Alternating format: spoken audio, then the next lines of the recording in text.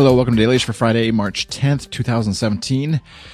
It's still minus 21. It feels like minus 31. I think that's exactly what it was yesterday when I recorded. Feels like minus 31 with the wind chill, which was what? Minus 21 Fs, I think is what we said yesterday.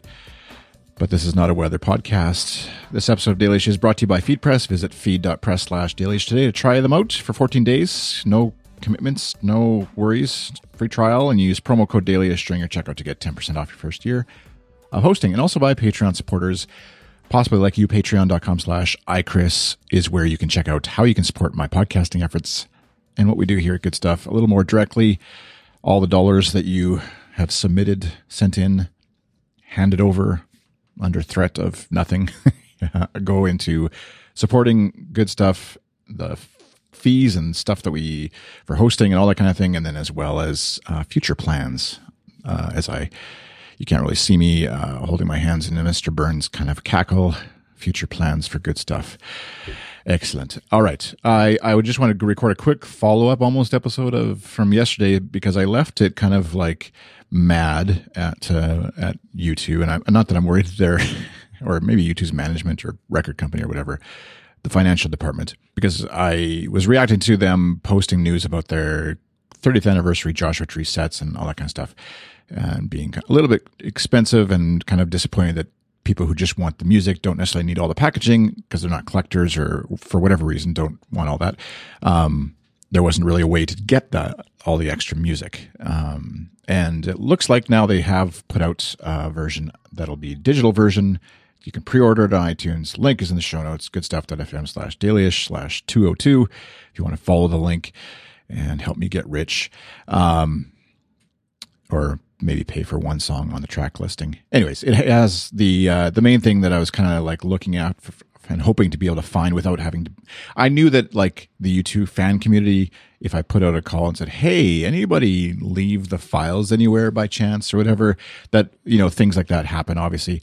But no, I was wanting to buy it legally and have it as part of my own collection, digital collection anyways. And it looks like it's got a lot of all the 2017 remixes and live versions, that kind of stuff that you wouldn't otherwise get. So I'm excited. It's $24.99.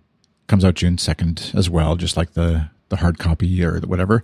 And so I can participate along with everybody else legally and not risk Bono sending the police after me. We did record a brief, we call them B-sides, discussion of the actual, they used to had a live event on Facebook yesterday that we kind of just recapped of sorts and talked about. And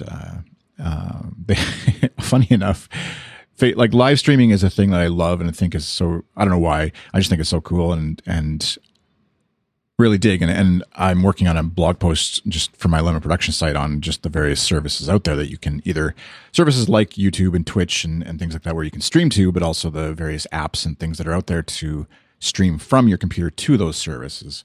And there's a million of them. And every time I talk about one with somebody, then they tell me about one other one that they found. And it's crazy. And there's a lot of obviously venture capital money interested in this area because there's services that are like doing this thing for free that was previously like $500, just hoping to like build a platform big enough that YouTube or Twitch will buy them out and then everybody gets rich who built the platform. So, and I just accidentally hit the space bar to stop recording. So, anyways, the platforms are neat. The software is really cool. For some reason that really hits some sort of nerd geek bone in my body, that the idea of being able to stream what I'm doing on my computer out to the world and all that kind of stuff.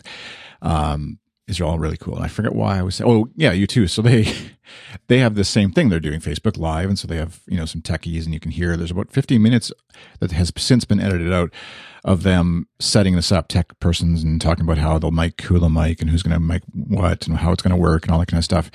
And somebody forgot to turn off the live audio stream from the mics in the room to the folks on Facebook. It was supposed to be just a record spinning, you know, the new Joshua Tree record spinning, you know, coming soon or whatever, starting shortly, banner kind of image. And yeah, so you get to hear a bit of the behind the scenes stuff going on. Nothing all that interesting, really. But then when they actually started the live stream as well, they had a 3-camera setup, I think it was, and audio was switching, audio levels and audio quality was switching each time they switched the cameras. And camera quality was kind of sketchy, and they had some live video questions as part of it, one from Chris Rock and one from Chris Martin. Obviously, Chris was a popular name, as well as a fan question that way, and they answered a bunch of other text questions. But yeah, if a band like U2 can't quite figure out how to, and their tech that they can hire, presumably they have the funds to hire a decent crew, you would think. If they can't figure it out, I guess what chance do the rest of us have? So it was kind of encouraging in a weird way, to see that even they stumble and fall at some of this kind of stuff, despite putting on this massive scale live show that they're able to, move around the world basically in 2 nights. Sometimes they stumble on the small stuff, and so we'll see. Maybe, I don't know if that means, I could see, on the one hand, I could see Larry, the drummer, who's a bit of a stickler for some of that stuff, could see him pointing to this and saying, look, it failed. It wasn't good, wasn't polished. Let's never do that again.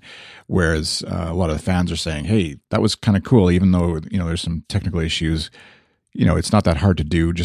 You don't even need the whole production. Just grab someone with a camera or a phone, turn on Facebook Live, and do it that way as well. Would be just as good, if not better, because it feels like then you're not trying to be, studio level quality stuff.